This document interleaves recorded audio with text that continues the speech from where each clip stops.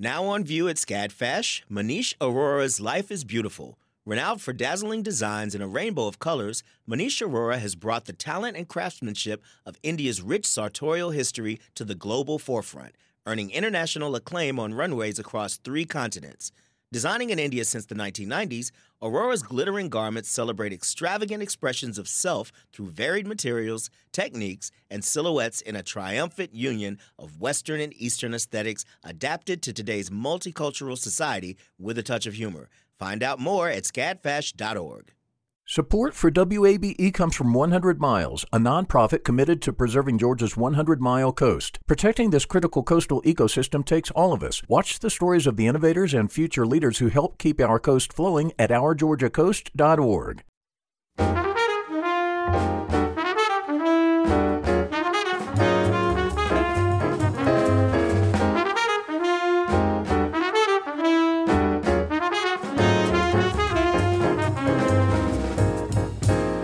WABE in Atlanta, this is City Lights. I'm Kim Drobes, in for Lois Reitzes. Thank you for listening. Just ahead on the program, our series celebrating Atlanta's oldest watering holes, Cheers, checks in with the 43-year-old drinking, dining, and dancing establishment, Johnny's Hideaway.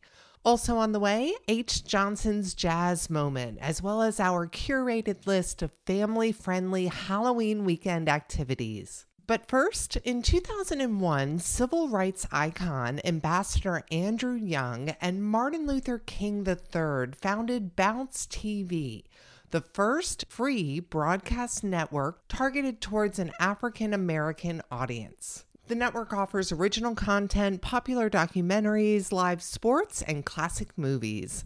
One of the original shows that just premiered this fall is called Finding Happy.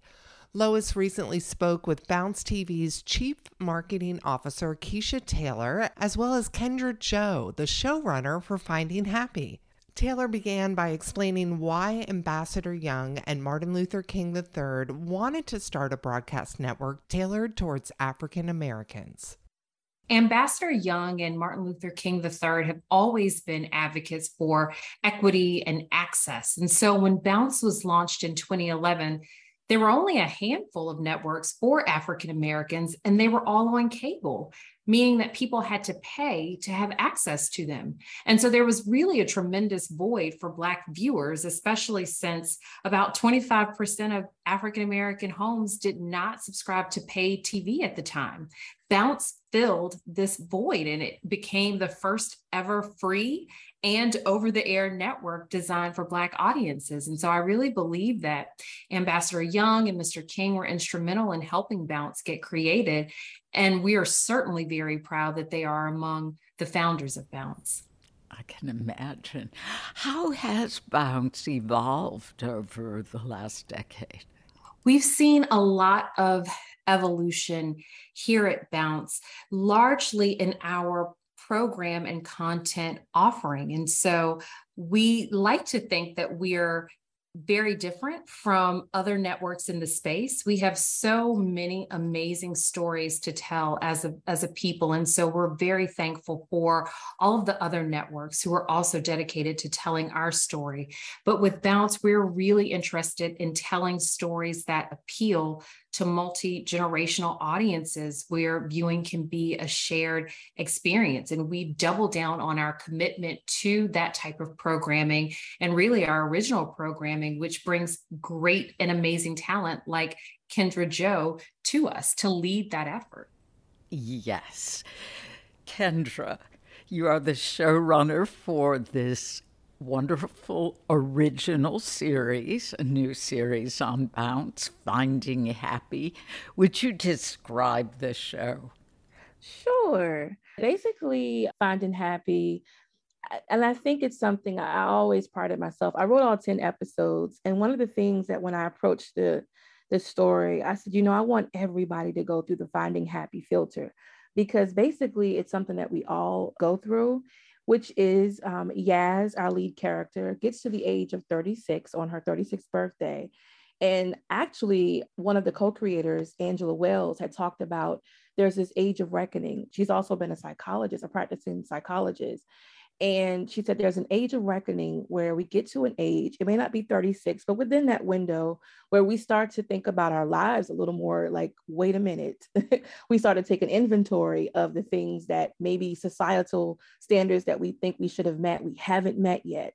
And Yaz is one of those individuals who hasn't checked those boxes. Like, it's kind of like realizing you've been asleep behind the wheel, and according to your parents, according to, even your schooling, you should have got the man or the career and had the kids, the family. And she has none of those things. She's an assistant at a radio station that's still operating in terrestrial radio. And I'm sure you all can even attest to how even radio is going through a Finding Happy filter itself, trying to now compete with digital streaming and all of that. And so she's kind of waking up on her birthday and realizing like, wait, I haven't gotten these things and I don't have this. And everybody wants to celebrate my birthday and I don't. It's a blurring reminder of what I haven't accomplished. And so basically we're going with her on this journey of discovering what really makes her happy. She hasn't really focused on herself. And some of us can attest to how we've put others' needs and desires before our own. And so Yaz has kind of come into that realization within this show of what are the things that truly make her happy and what does she have to do to pursue those things. And even if she acquires those things, do they really make you happy? They may make you happy for a moment, but is it really peace that she's desiring? So that's pretty much like an overarching, plot of the story. I think some people might call it a dramedy. Yes. There's a whole lot of humor, and knowing that you wrote all 10 episodes, I have to credit your sense of humor and wit, because rest in pity, R.I.P. is yes. What Yaz thinks her birthday cake should read, although she doesn't want the birthday cake. And there are these wonderful touches you have with showing how texts are communicated, just flashing on the screen. It's not all typical sitcom, set up the joke and get to the punchline. Yaz's situation is relatable to many young Black women and men. I would say many young men and women of all types. In what ways would it resonate especially with an Atlanta audience? Well, one of the things that I definitely was excited about was finding out that we were going to be able to do the show in Atlanta, because I'm from the South. And I just love just Southern everything, and I just feel like Black women from the South are just a special being in themselves. And I just truly wanted, and I've always wanted to tell stories that are based in the South, because typically, and I'm not saying this is always the case, but typically whenever stories are told from the South, it's told with this, it's either slavery or civil rights. It's never a case where it's a Black woman leading a Southern comedy. And I just was like, man, this would be so amazing to show, the little intricacies of like Southern life and what that's like, and the sayings that we have, and how like I deal with different motifs throughout the show. Food is a huge motif throughout the show. That's a huge part of growing up in the South, comfort food, and also the fact that Jamila, her sister cousin, that they live together, and her as well are doing this whole thing of like, well, I'm not going to eat that food anymore. I'm going to eat clean now, eat better. And the mothers are still rooted in the, idea of food being much about comfort. Also hair is a huge motif in this show, because Atlanta is known for being the Black hair capital of the world. The Bronner Brothers shows. I remember growing up, my mother, she was also a beautician growing up, and when I was growing up, and we wanted to go to Atlanta to go to the shows. I was at their shows growing up. And so that was one of the things, man, when I found out it was Atlanta, I was super excited to tell some of those nuanced stories that we typically haven't seen, in previous shows that are, led around Black women. And while it lands so beautifully within the experiences of Southern Black women. You mentioned intergenerational appeal and also interracial appeal. I mean, I'm delighted watching this show, and there's a whole lot to relate to. And it goes back to supporting the idea that I think when you touch on universal themes, you can be specific. I know that's my favorite quote. One of my favorite quotes of all time is from Lorraine Hansberry. She said, "The universal is in the specific." How does Finding Happy showcase diversity within Black life and experience? Well, it's funny what you said prior to that. I was a huge John Hughes fan growing up, and John Candy. I mean, I used to just, man, I used to just love them. And I remember like watching John Hughes stories and just seeing like, it was always from a white perspective, but I was looking at it like, wow, I could still relate to it. Like you said, the universal themes. And I just love the fact that, watching The Breakfast Club, watching Pretty in Pink and 16 Candles and things of that nature, I'm like, man, they're just being, it's like a slice of life. And that was what I really, really prided myself with Finding Happy. It's funny, as of late, a lot of what we've seen as far as from the Black perspective or from Black narratives, I guess you could say, it's been a lot of trauma. And I'm talking about news, not even just narrative space, but even in news, the BLM and Black Lives Matter and stuff like that. And it was so important to me that I was like, there is that perspective. And some of the shows that we watch do have a lot of those, stories laced within. But I just wanted to show a balance of, well, maybe there's a different side of our life that's just a slice of life. I learned that from Toni Morrison, where she said to remove the gaze, like, don't make it about the oppression of someone else. Let people just enter into this space and just see what it's like on a regular Tuesday, what it's like for these individuals. Because it's like when I was watching The Breakfast Club and it was detention on a Saturday, that movie is about one day, and you meet these different individuals who are all dealing with detention and they come from different walks of life. And I'm thinking the same thing, like when I'm watching something like, even like Fresh Off the Boat, which is about a Korean family that's, new to America, and they're getting acclimated in America, like the things that they're going through, even I'm relating to that as well. And I'm like, wouldn't it be amazing to just just have a show like Finding Happy, where people are going through things that we all can relate to. And maybe they look, different, but they're people that we can all relate to. And whether you're Chinese, Dominican, or whatever. And some of the things that I really wanted to show that I hadn't really seen as far as diversity was the Black mother and the Black daughter. Now, not necessarily they have to be Black, but because I do believe this relates across the board, because I've even had Caucasian, friends who said like, my mama gets on my nerves, my mama doesn't know how to, like, I'm now an adult, like, you don't have to raise me anymore. And if you do, you didn't do a good job, And so just seeing even Yaz and her mother and the things that are about them that are so similar that they would definitely say they're not, but they are so similar. They're wanting happy just in their own way. And, I just really prided myself on showing even Black men in a different way. All the Black men here have careers, they have things that they're pursuing, and whether like with Porter, you may see a man who has tunnel vision when it comes to his ambition, so much that he's lost his family. He's, had a divorce because of it. And then you see Dexter, who wants to just get his CDL license and, be able to take care of his family because he grew up in foster homes. So he really, really desires to have a family. Or you see somebody like Sean, who, yes, he's womanizing and hard to keep, committed, but he just doesn't want to lose. He prides himself in his fitness gym and, being that typical personal trainer in Atlanta. But I just really, and of course the mothers, with Joe, who loves her food. I really wanted to deal with, and this is, I hope this is not a spoiler, but I really want to deal with for next season, Like, we see that Jo loves food, but to what extent is it costing her health?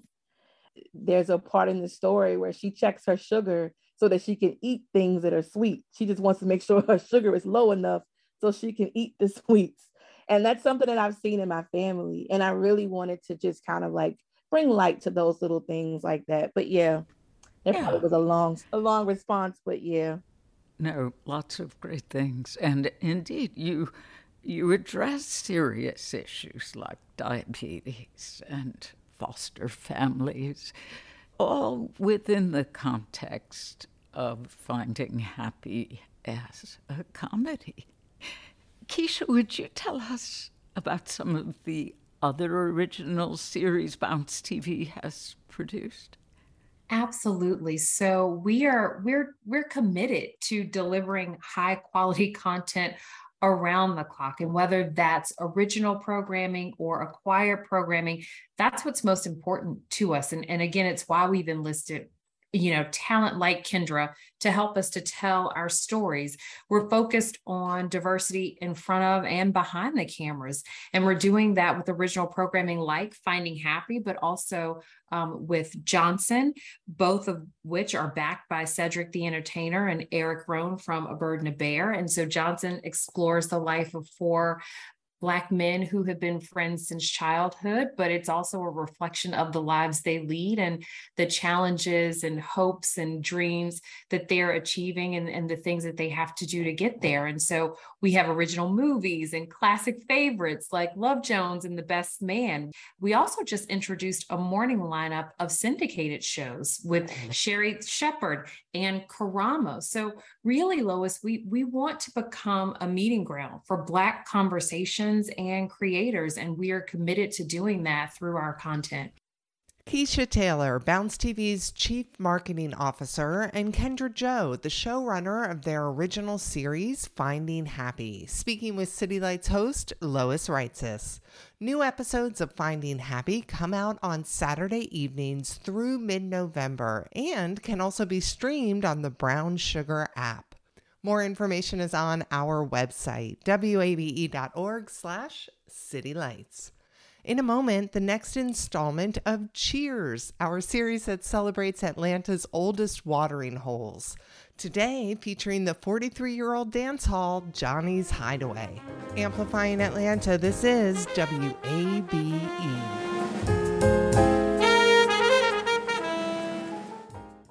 The field of mental health counseling is growing rapidly, and Richmont Graduate University can equip you with everything you need as a licensed professional counselor while integrating your faith into your clinical practice. Programs are offered in Atlanta, Chattanooga, and online. Apply today at richmont.edu. That's RICHMONT.edu. You love free, and at Ameris Bank, so do we. That's why we're proud to offer worry-free, hassle-free Ameris Bank free checking. Manage your money your way with convenient access to digital, mobile, and telephone banking, all with no monthly service fee or minimum balance requirements. At Ameris Bank, we're with you. For more information or to open an account, visit our local bankers in person or online at amerisbank.com/free checking. Other fees such as overdraft fees may apply. Ameris Bank, member FDIC, equal housing lender. This is City Lights on WABE. I'm Kim Drobes, in for Lois Reitzes. Great to have you along. Atlanta's landscape is constantly changing, and our city has a reputation for embracing new development. At a time when we most often hear about older taverns shuttering their doors, let's celebrate the bars that have beaten the odds and survived for decades. It's time now for our series, Cheers, a toast to Atlanta's oldest and most iconic watering holes. Dancing, dining, and cocktails. Those are the 3 ingredients that have made Johnny's Hideaway on Roswell Road successful for the last 43 years. The Retro nightclub has long outlasted many a Buckhead establishment, and the club's roots are still represented with its current owner, Chris Doria. Chris joins me now via Zoom to talk about liquor, lounges, and longevity. Chris, welcome to City Lights. Thank you. So let's start out with how you are still representing the roots of the original owner. Let's talk about how Johnny's Hideaway got started. Okay, originally it was the namesake, Johnny Esposito, had two partners that opened in 1979, and the three of them didn't get along. And so my father became one of Johnny's partners in 81, and 98 he retired. And since then it was my father, another gentleman, Waxy Gordon, who passed, and myself. And I bought out Waxy before he passed, and then I bought out my father almost 15 years now. And what made you decide to move over to Johnny's Hideaway? Because my understanding is you worked in the bar and restaurant industry for a long time prior. Yes, I was graduated college and I wanted to take a year off before I continued with my education. And my father said, that's a terrible idea. And I said, well, I want to do it. So I went to work at a bar where used to be a bar called The Spot, where the fish market is on Far Road. And I worked there and I liked it. And so then I went to work at American Pie and I was general manager there. And then he tried to convince me to come to Johnny's Hideaway, and I told him absolutely not. But they say blood is thicker than water, so he talked me into it. And so I came to the Hideaway in 97 and been there since. So I could imagine that it was hard for you to leave American Pie, considering that was probably closer to your demographic at the time. It was really hard just because, I don't know how this is going to sound, but to be GM in American Pie back then, I mean, I'd go out with some of my staff or whoever, if I had a date or something. You could go anywhere in the city, any other bar. You'd be there 2-3 hours. Your tab would be $8 to give whoever the bartender was a 50 and call it. And it was just, you got treated really, really differently as GM then. And then, like you said, then I went to the Hideaway. And at that point in 97, the average age was probably 65 to 70. So I was 29 at the time, and I was GM, and just full of, blank and vinegar, coming from American Pie, had this huge ego, and just walking into this place. What did I get myself into? Everybody here is 1,000 years old. This is just so boring that there's no fun. There's no, like you said, American Pie, everybody was in their 20s. So it was, right in my wheelhouse. But, at the Hideaway back then, everybody was so much older. And now when I walk in at night, it's, excuse me, sir. Hi, sir. Excuse me, sir. I'm sorry, sir. I'm not that old. I'm not that old. Isn't it amazing how age and perspective change over the years? It's so funny. Well, the Hideaway's clientele and reputation has also changed over the years because, as you mentioned, it used to skew a lot older. How did it organically start aging down? Two big events that really changed the trajectory of the Hideaway was when the streets of Buckhead originally, you remember when they started construction on them and then they went bankrupt because of the recession. So that started, they came up with all those problems, made up some of them to close all those bars. Those bars were fine. They just needed more police activity and just some cleaning up. So they finally closed them. So all those young people had nowhere to go. So they just kind of migrated to the Hideaway. And then the biggest other part that has really been a good feeder for us is the Ivy. When it first opened, I said, oh, there's no way this place is going to last. You can't put a young college bar, between Hal's and the Hideaway. And it's been a great feeder. The people get they want to really start dancing. Then they kind of walk over from the Ivy to the Hideaway. So what would you say your age demographic is currently? I would say after 11 o'clock, it's probably 25 to 40. But then before that, ladies' night is still on Wednesday. So we still get the varied clientele. But some of our older, it's funny, if I go to, there's a couple other establishments I'll go to just to see what other places are doing. And when I walk in and I see some regulars, some people that have been Hideaway regulars for a long time, they go, I'm just having one here, and then I'm going to Johnny's. I said, we're not a couple. You don't have to tell me why you're cheating on me at this other place. I'm not mad, but we have lost some percentage of regulars that are a little bit older that just don't like you've got too many kids in here. Get these kids out of here. They're not being respectful. I'm sorry, I can't throw out 100 people that are in their 20s because they're being too loud or too, whatever the case may be. So that's kind of been, unfortunately, that's the part I don't like. I hate to lose, but when somebody gets to a certain age and they don't want to be bumped into in a crowded bar, that's just unfortunately, fortunately or unfortunately, depending on your viewpoint, that's the way it is.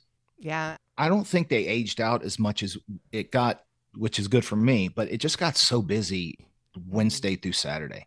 It used to be you could have, when I was still working the front door, I did for the first 13 years I was there, you'd have an occasional Wednesday or Thursday night where, it's a slow night. Well, the checkbook's not going to be happy that it's a slow night, but it's kind of nice to kind of relax and just kind of coast through the night. Well, that's not the case anymore. I mean, luckily for me, it's crowded every night, Wednesday, Thursday, Friday, Saturday. It's crowded. So for an older clientele, I mean, I don't go in there on Fridays or Saturdays past. I usually am there and I leave by 11, and I wouldn't go in there on Saturday. It's just too crowded for me, and I'm 54. That. Now, 10 years ago, I'd love to be on the dance floor and just mounds of people and just craziness. But I just think it's, you go to a place that's maybe a little closer to your house, you have a couple drinks, you dance a little bit, and it's not as crowded. So, it's more relaxing.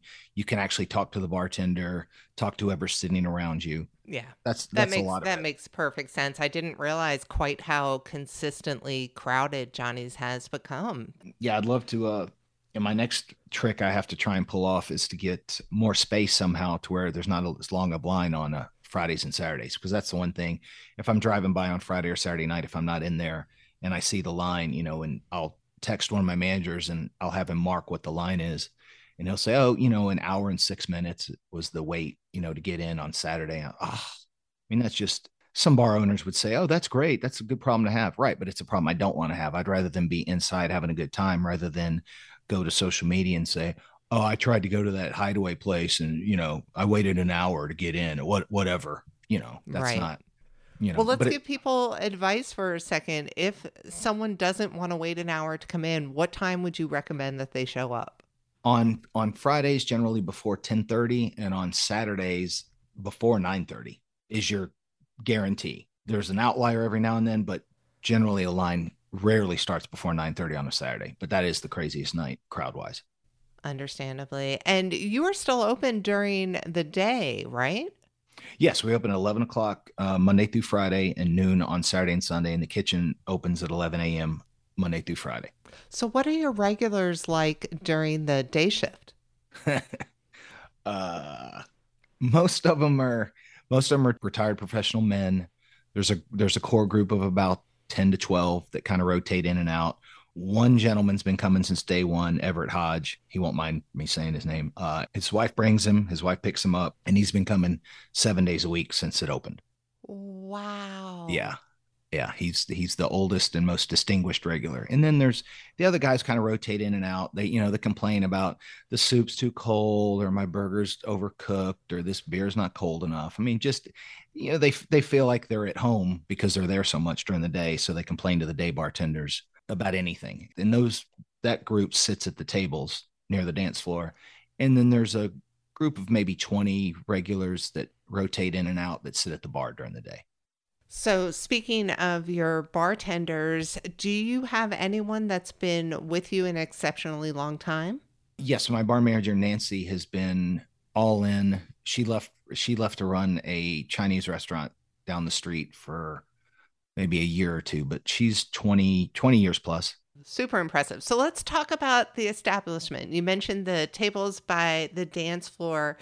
Paint a picture for us of what it's like inside Johnny's. You walk in, it's kind of, you're walking into a set from the 70s. Everything's red, everything's brown wood. So you walk in, if you want to sit at the bar, there's two bars, both to the left of the club.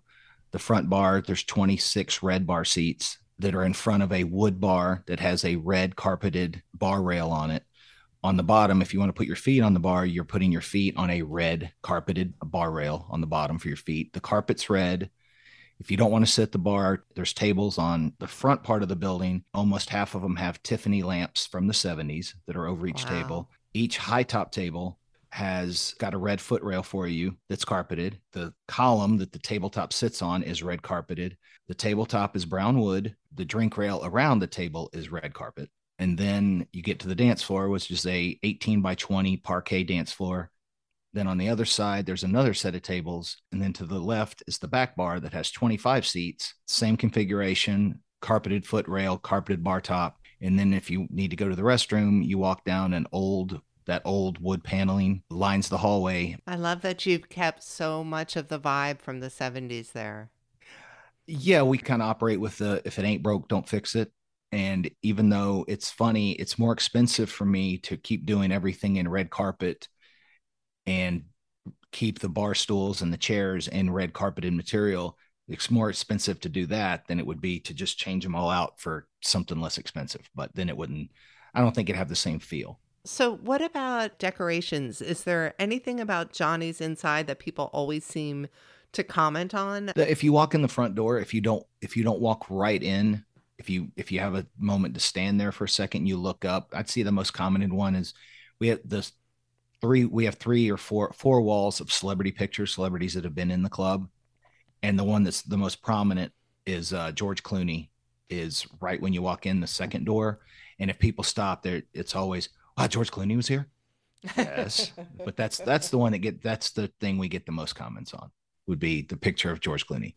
Well, let's name drop some other celebrities. Who else have you had? Jim Carrey was there. Christina Applegate, Jenna Fisher, Steve Martin, Vander Holyfield, Jason Sudeikis, J.K. Simmons, Clint Eastwood. I had a list in my phone at one point. That's a pretty A-list right there. And with Atlanta Atlanta has been such a movie mecca. Has Johnny's been pegged for location shooting at all? Quite a bit. And it's so funny because I don't think they understand the bar business in Atlanta, because they always want to argue with me about, well, we just need you to close for Friday and Saturday. So that always just strikes me as humorous. But we filmed 5 movies there. So if they're willing to do a Sunday, Monday, Tuesday, that's something I'm open to. But I won't mess with. I don't want to rock the boat on a Wednesday, Thursday, Friday, or Saturday. That makes sense. If you're just tuning in, this is City Lights on WABE. I'm Kim Drobes in for Lois Reitzes, and my guest is Chris Doria, owner of the 43-year-old dance hall, Johnny's Hideaway. Do you think that there's any particular drinks or menu items that people always associate with the Hideaway? No, I think they more think about how they feel the next day from being at the Hideaway the night before. More of what I hear, if we call it the Walk of Shame, every Saturday and Sunday, there's probably 10 to 15 people that come in once we open for retrieval credit cards, cell phone, sunglasses, hat, left my jacket, something. And they're, I don't feel too good. I left here at, I think 2, and they always look around. Wow, it seems a lot smaller during the day. Yeah. Okay, what time do you leave? I don't remember, but so I think it's more of the next day. It's just the strength of our pour. That is something. So on that same note, definitely without naming names, is there any particularly wild night that as a team you guys still talk about? Well, when Atlanta hosted the Super Bowl, almost 4 years ago now, that was a crazy weekend. It was a record-setting Friday. Then we beat that on Saturday. Wow. So that was insane, because there's a certain limit to the establishment as a whole. There's a limit to how much that place can, it's a size restriction, Sure. So I didn't think we could ever get to the 2 numbers that we did Friday and Saturday. And when my GM, he texts me an hourly number if I don't tap into the system remotely. And when I was getting those numbers, I said, "Are you kidding? Did you mistype? Are you sure that's the right number?" Yes, I checked it twice. That's the number. Whoa. Okay. So are there any particular challenges that the Hideaways had to overcome in the last 43 years? I would say that recently, I'm a lot luckier than most, but there's still, staffing issues are still, they're the most prevalent now that they've been since I've been there, at least in the 25 I've been there. It's tough to get, somebody will come in and say, "Oh yeah, I want to work here. I heard the money's really good." And then after a night or 2 of training, "Oh no, this is way too much work. I didn't know it was going to be this busy. I didn't know it was going to be this hectic. It's too much of a frantic pace." I guess that's been the biggest challenge. And then, fighting off people that want me to change the, kind of what we call the meat and potatoes of the club, the music, the glassware, the carpet, like I said, the carpet, the chairs. when are you going to update it? Let the DJs play new music. You need to do this. You need to do that. Why don't you have frozen drink machines? Why don't you have beer on tap? They're trying to get, no, this is hot right now. Well, that's fine. But, I've got 43 years plus to say that, we're doing something right here. So what type of music can people expect when they go? Dance hits from the 60s to 90s with some, or 90s, well, 60s to 2000s now, with a couple of new songs sprinkled in here and there, but they're not charting at the moment. They're probably 6 to 8 months off the charts. And once upon a time, you were known for maybe more Sinatra than anything else. You still get a dose of Sinatra nightly, but just nothing. When I first started, it was big band, shag, swing, heavy dose of Sinatra, heavy dose of Elvis Presley. And it started to, as the years went by and some of the older clientele, either passed or just stopped coming in, it was more and more apparent that we had to add, we had to move up a little bit where we were playing big band from the 40s. Let's put one big band song on a night and let's play some more from the 50s, and then 5 years later, we needed to put a little more into the 60s. But by far the most popular genre is still disco. That's what I talked to my DJs last week. The most requested song every night is Dancing Queen by ABBA, which is just insane to me. Yeah. That and any Michael Jackson song, the two biggest requests they get. And that, those are artists that haven't been prevalent in some time. It's never the hottest, it's not Halsey, it's not Doja Cat, it's not Lady Gaga, it's not Lizzo. It's those, people that come to the Hideaway want to hear the 70s and 80s stuff. They just came from someplace that plays all contemporary music. Right. And so you mentioned the challenge of staffing, which is very common for a nightclub, and that you've had people come in because they've heard the money is really good there. Well, I heard a rumor that you have a server that once received a $5,000 tip. Is that true? That's true. This guy from out of town just asked the server, said it's actually two bartenders. But asked the bartenders, what's the biggest tip you've ever gotten? And they said, no, we're not playing that game. He said, come on. Don't make me pick a number. Well, no. And so they went back and forth for a few minutes. And I finally said, I had a server give me $1,000. And he said, well, I'm going to give you 5 times that. And it turned into, yeah, sure. No, you're great. You're great. Don't worry about it. So he bought the whole bar. He was sitting at back bar. He bought everybody sitting at the bar. So 25 drinks. He bought 25 drinks for everybody sitting at the bar. And then he had a few drinks himself. And then when he totaled it out. He totaled it and got up and walked out the door. And when they checked it, it was $5,000. That's nuts. And you said this was someone from out of town? Yes. And it was pre-COVID. So it had to be 17 or 18. I love that he started the conversation just by wanting to know what was the previously highest tip. That's just a very competitive person by nature. Well, and you know what?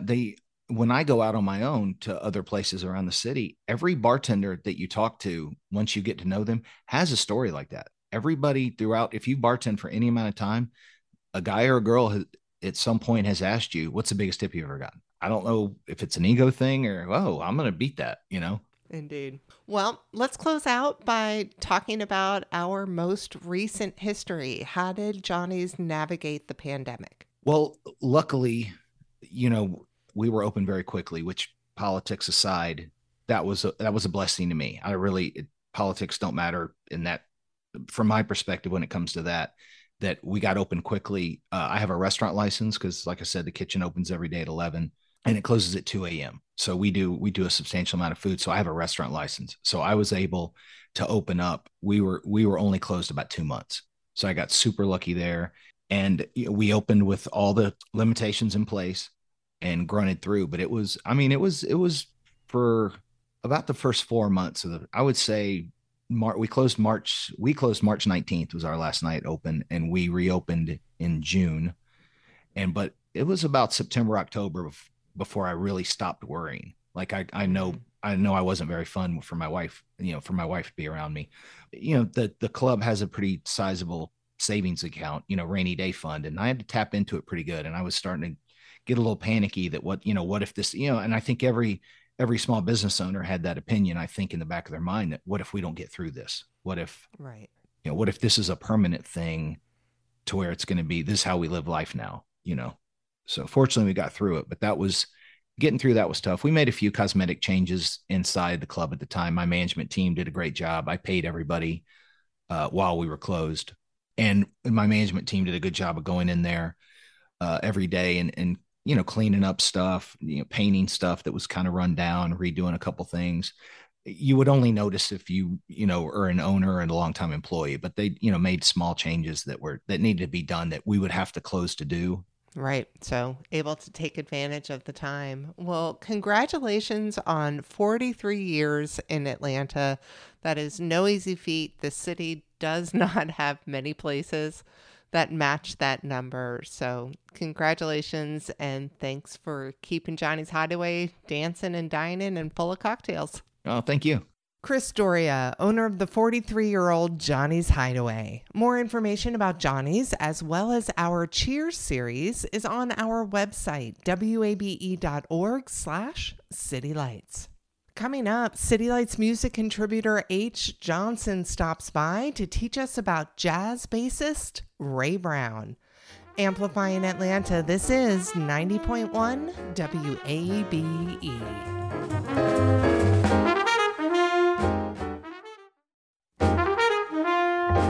This is City Lights on WABE. I'm Kim Drobes, in for Lois Reitzes. Thank you for being here. WABE's H. Johnson has been a fixture on our station since 1978. As host of both blues classics and jazz classics, H continually educates and entertains WABE listeners every Friday and Saturday night. H recently added City Lights music contributor to his exceedingly long resume, and he joins us every other Friday to share a bit of his breadth of jazz knowledge. This is H. Johnson's Jazz Moment. I want to talk about a bass player right now, okay? Let's take a little time out to talk about a member of the rhythm section. He was along the lines of people like other bass players like Curly Russell, Oscar Pettiford, John Clayton, Paul Chambers, Sam Jones, Ron Carter, Buster Williams, Jaco Pastorius, Scotty LaFaro, and one of the newer ones of today who's making a name for himself, Christian McBride, but that's not who we're talking about. His name is Raymond Matthews Brown, better known as Ray Brown. That's right, Ray Brown, one of the greatest and most formidable bass players that ever lived, came to us in 1926. He was married for a minute, to Ella Fitzgerald. That's the league he was in. He was an award winner, profound award winner, new jazz star, started in 1947 winning awards. And he played with every great jazz musician you can imagine, both professionally and non-professionally. He'd be in jam sessions sometimes that was never recorded, but he lent his talents to it and he made it that much better. He played with people like, Bud Powell, Ben Webster, Sonny Stitt, Charlie Parker, Louis Armstrong, Louis Armstrong, Gene Harris, Stan Getz, Jerry Mulligan, young Benny Green on piano, Milt Jackson, and of course, he was part of the group that was around for a long time, the Oscar Peterson Trio. Ray Brown played with Oscar Peterson, along with Herbie Ellis on guitars at times, and then there was a drummer. He was the kind of bass player where, although he was there backing up people like Oscar Peterson, he never got in the way. By that I mean, he was part of the rhythm section, was designed to keep that power going, keep that feeling going. And you were well aware of it, but he'd push in such a way, by that I mean he'd accompany Oscar in such a way that just influenced Oscar, made Oscar play harder, which pleased the audience. A lot of people who would listen to Ray Brown and who heard Ray Brown weren't really listening, because when he played with Oscar Peterson's trio, everyone's concentrating on Oscar Peterson until Ray takes a solo. But listen to what he did behind Oscar's playing, that pulse, that heartbeat he had going. Oh, awesome. I'll tell you what we'll do. We'll just play something by Ray Brown. You'll see what we're talking about. How about, and that's another thing. It's hard to choose something to play by this guy because everything he does is magnificent. It's hard to find a solo thing by him because usually, in doing my research on him, most of the stuff that's available, he's accompanying somebody. But he has a lot of solo material out there that I think we could share this particular selection with you from Ray Brown on bass. Thing called a jazz standard called Things Ain't What They Used to Be. This is Ray Brown.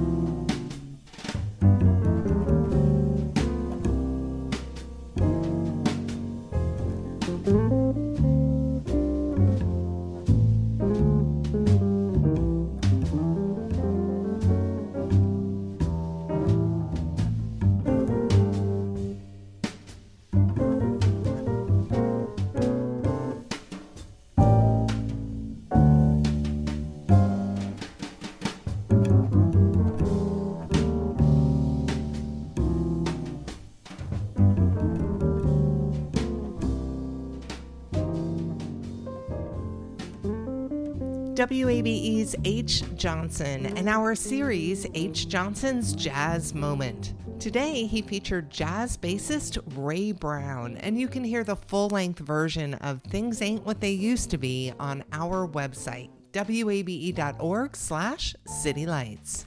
Catch H's Blues Classics show tonight and every Friday beginning at 10 p.m. and then return for Jazz Classics every Saturday night beginning at 8 p.m. right here on 90.1 WABE.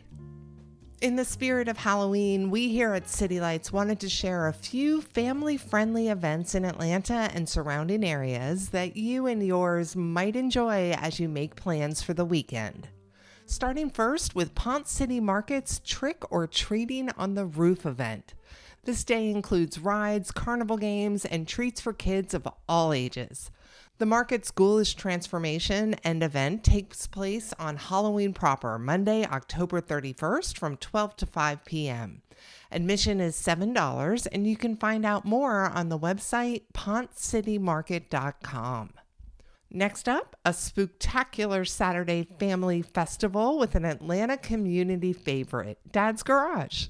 The festival includes improv shows for kids, games, and a reverse haunted house where monsters will be scared by the children. We'll let the monsters tell you about the event in their own way. Hey, Dracula. Hey, Werewolf, have you heard about Spooktacular Saturday? It's Dad's Garage's frightening, family-friendly fundraising festival. Alliteration. They have face painting, crafts, comedy kids shows. What's this reverse haunted house? A haunted house where the kids scare the monsters. Oh, kids! Saturday, October 29th. 1 to 4. At Dad's Garage. Admission is $5. Visit dadsgarage.com for more info. Look, a kid! There's also going to be a bar for adults, and all attendees are encouraged to arrive in costume. More information can be found at dadsgarage.com. And next, the 1950s horror comic book Zombie Prom is brought back to life by Stage Door Theater with a musical comedy by John Dempsey titled Zombie Prom, Atomic Edition. Joey Davala, development director for Stage Door Theater, tells us what's particularly thrilling about this production. It's a hilarious, fun, family-friendly opportunity for the students of the Performing Arts Academy to display all of their training and hard work with a fun, atomic 1950s musical. Zombie Prom Atomic Edition takes place 3 different times over the weekend, and more information can be found at stagedoortheaterga.org. And on to Halloween fun for even the smallest ones. You can go to Boo at the Zoo, a family-friendly Halloween festival at Zoo Atlanta. There will be sample treats, kid-friendly characters, and costumes are highly encouraged. Jennifer Smith from Zoo Atlanta tells us what she finds most exciting about the event. It's Mary, not scary. I'm also looking forward to a new activity this year, a magic illusion show, and I never fail to get excited about seeing the kids in their costumes as they explore a zoo full of fun Halloween decor. Boo at the Zoo is happening this Saturday and Sunday, October 29th and 30th from 9 a.m. to 3 p.m. The event is free for members and for children under 3, and free for all others if you pay general admission to the zoo. For more information, you can visit zooatlanta.org. And pivoting away from Halloween for our final announcement, the city of Hapeville is holding its 4th annual Dias de los Muertos, or Day of the Dead celebration this Saturday, October 29th. The festivities include live performances, award-winning independent film screenings from Latinx filmmakers, authentic food, an art walk, murals, and a Katrina costume contest. This is a family-friendly event and is completely free to the public. Chloe Alexander has been an organizer for Hapeville's Dias de los Muertos celebration since its inception, and she says she looks forward to seeing the community enjoy the festivities. I have to say that my favorite part of this event is seeing everything come together after so many months of planning and getting to see the community really enjoy and celebrating this event together, participating in the art, and really taking it all in as an experience that they can enjoy with their friends and family. Hapeville's Dias de los Muertos celebration will be held at Jess Lucas Park, and the festivities begin at 5 p.m. More information can be found at hatevilledayofthedead.org. You've been listening to City Lights, our daily exploration of arts and culture. Monday at 11 a.m., we'll meet the ghoul next door, baker Ana Arriaga. Plus, we'll hear how penicillin takes center stage in the musical The Mold That Changed the World, on stage next week at Pullman Yards. If you missed part of today's show, like our earlier story about Bounce TV's original Finding Happy, you could catch up through our podcast or on our website, wabe.org/citylights. There, you will find a complete archive of our stories so you can listen to City Lights on your schedule. Our theme music is The First Time, written and performed by Joe Granston with his jazz band, courtesy of Hot Shoe Records. City Lights executive producer and host is Lois Reitzes. Summer Evans and Janine Eder are our producers, and our engineer is Shelley Canavy. I'm senior producer Kim Drobes, and I invite you to connect with City Lights on social media. We're at WABE City Lights on both Facebook and Instagram, and you can follow Lois on Twitter at LOISREITZES. Thank you for listening to WABE Atlanta.